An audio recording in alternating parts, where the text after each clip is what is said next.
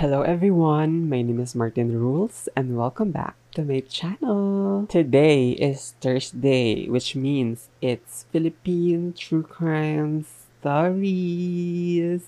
If you're new here, hi, my name is Martin, your gay detective, and every Thursday gumagawa ako ng video about sa totoong krimen na nangyari sa Pilipinas while I do my makeup. Kaya naman, if you're interested sa mystery, crime, and makeup, I highly suggest you hit that subscribe button and join me to rule the motherfucking world. Charot! Also, don't forget to click that bell button para naman ma-update kayo pag meron tayong bagong uploads. And lastly, if you have any questions sa topic natin for today at sa makeup na in-apply ko, don't hesitate to comment below or DM me on Instagram and sasagutin ko ang inyong mga questions. By the way pala, some of the products that I used on this video have some links to it. Those are affiliate links, meaning I may get a small commission when you use those links para mag-shopping. And I will tremendously appreciate it dahil as a broke millennial, it will help me sustain this channel. Kaya naman ngayon pa lang, nagpapasalamat na ako sa inyo sa mga gagamit ng link na yun to purchase any products. So, ayun lang. Thank you so much. And kung naalala nyo pa, last week pinag-usapan natin yung Maguindanao Massacre. And today naman, we are going to talk about Sinasa Village Incident. Babala. Ang mga susunod na imahe, istorya, at description ay maaaring makapagdulot ng takot. Huwag magpatuloy kung kinakailangan. So heads up lang, this story is very short and wala masyadong details, wala masyadong photos na available sa internet. Pero to set the mood, I can compare it to Jonestown na nangyari noong 1978 sa Guyana. Pero ito namang story na ikukuda ko sa inyo, nangyari sa Pilipinas, less casualties compared sa counterpart nito na nangyari sa ibang bansa, but still, fucked up. So the story began noong 1985 sa Sinasa Village, about 25 miles sa Davao City, and 600 miles naman ng southeast ng Manila, when a religious leader fed a poisoned food dun sa mga tao sa remote village. And eto, malaloka kayo sa reason. Ginawa niya daw yun sa kadahilan ng nag-fail daw siya na magpatubo ng pera sa isang puno. A total of 68 people died from Atat tribe, and fortunately, merong 5 nakasurvive. And sabi sa reports, nakasurvive daw sila dahil nakunwari daw silang kumain nung pagkain na may lason. And nalaman naman ng mga authorities yung tungkol dito nung nag-report yung neighboring tribesmen about dito sa insidente. So si Generoso Bangunan, isang local cultural minority officer na nakatira malapit dun sa village, yung unang taong nagbigay ng detailed na pangyayari at kung paano daw pinakain o nilason nung religious leader na si Mangayanon Botaog yung mga tagasunod nito. Ang sabi daw nitong Botaog, and I quote, "Go to sleep. When you wake up, you will be gods." End quote. Ito ang dahilan kung bakit ako takot sa mga religion. Charot! Hey, Betchangs! Wanna start your own podcast pero worried about what goes through the production process? Girl, if hindi mo pa naririnig, may I share with you Anchor, the easiest way to make a podcast. Just download it via the App Store, Play Store, or access it from the website www.anchor.fm for free. Tapos meron silang creation tools doon that will allow you to record and edit your podcast right away. You also don't have to worry about the distribution on different platforms such as Spotify, Apple Podcasts, and others dahil Anchor will do the job for you. Anchor, everything you need to make a podcast. Anyway, after nung report ng Bangunan sa mga otoridad, may helicopter-borne soldiers na pumunta doon sa may death site. And yung pagkakadescribe nila, yung katawan daw ng mga babae, lalaki, bata, ay nakahiga as if they were sleeping. And yung mga katawan nila nakita sa loob ng bunkhouse at saka sa 4 na kubo. And si General Jaime Echeverria, commander ng Southeastern Mindanao Island, ang sabi, itong religious leader nga daw na si Botaog, poison 69 followers. At pagkatapos, nung nakita niyang patay na yung mga tao o yung mga tagasunod niya, Pinagsasaksak niya yung kanyang asawa at dalawang anak, edad 4 years old at 2 years old. Nalaman nila lahat ng impormasyon na to nung nag-hike si Bangunan at yung iba pang 8 kalalakihan malapit dun sa may village. And ang kwento nila, nung malapit na daw sila dun sa death site or yung village nga, tumigil daw sila mga 300 yards or 360 steps mula dun sa mga bangkay dahil malakas daw yung amoy nito.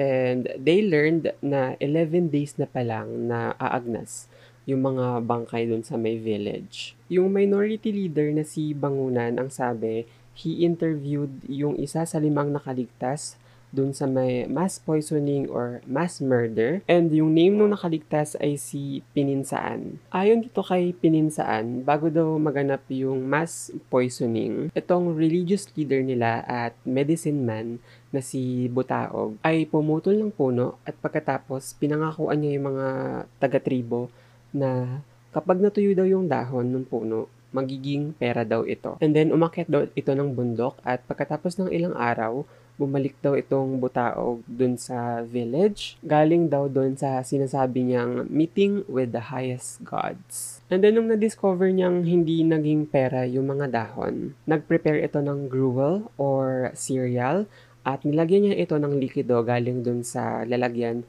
na merong nakatatak na skull and crossbone. Ay nako talaga mga ante. So after niya iserve sa followers niya yung pagkain na may lason, ang utos niya pagkatapos daw nila kumain, matulog na, para pagising nila hindi daw nila maalalang tao sila dahil magiging Diyos daw sila. Budol! Loka ako. Si Pininsaan naman at yung 4 na nakaligtas pa, ang sabi nila, hindi nga nila kinain yung pagkain na inoffer nitong religious leader nila. And nagkunwa-kunwarian lang silang kinain nila ito. And then tinapon nila yung pagkain. And after nun, nagtulog-tulugan sila. And dahil doon, nakaligtas sila sa kamatayan. Okay, bago tayo magpatuloy, gusto ko muna kayong tanungin mga kabetsyang. Do you ever wonder how I create my podcast?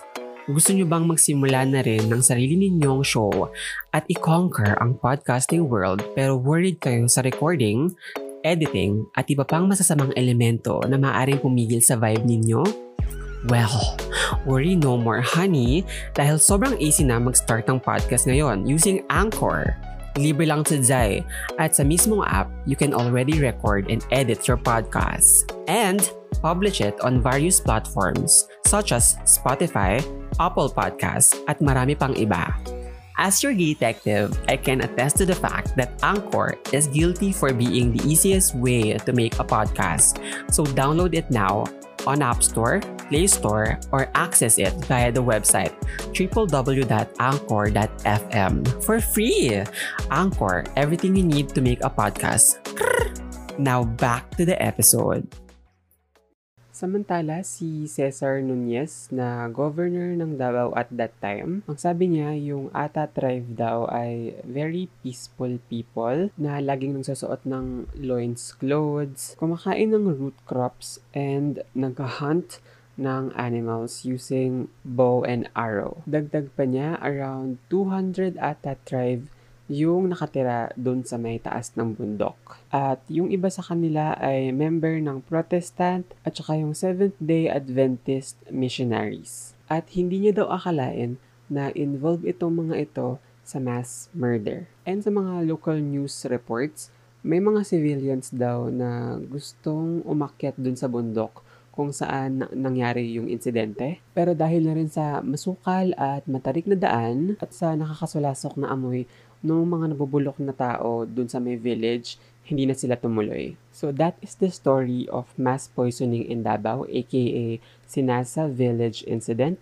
Let me know your thoughts in the comments below. By the way, nung sinabi ko na wala masyadong details about sa topic na ito or sa case na ito, I mean it dahil dadalawa lang yung article na nakita kong nag-publish about this story. So first, yung AP News or Associated Press. And pangalawa, yung CDNC or California Digital Newspaper Collection. And I'm not really sure kung bakit walang reports yung malalaking media company about this. Anyway, ako naman, yung personal thoughts ko about this case is nakakalungkot. And binabagabag ako ng mga questions sa utak ko like, paano kaya kung yung mga tribes ay hinahayaan na lang sa mga sarili nilang beliefs? I mean, religion is okay as long as you don't force it to other people. And with that, para sa mga religious na bigots, I just wanna say na yes to Soji Bill. I think that's all. Charot. Thank you so much for watching. As always, please keep safe and healthy. And I'll see you guys next Thursday. Bye!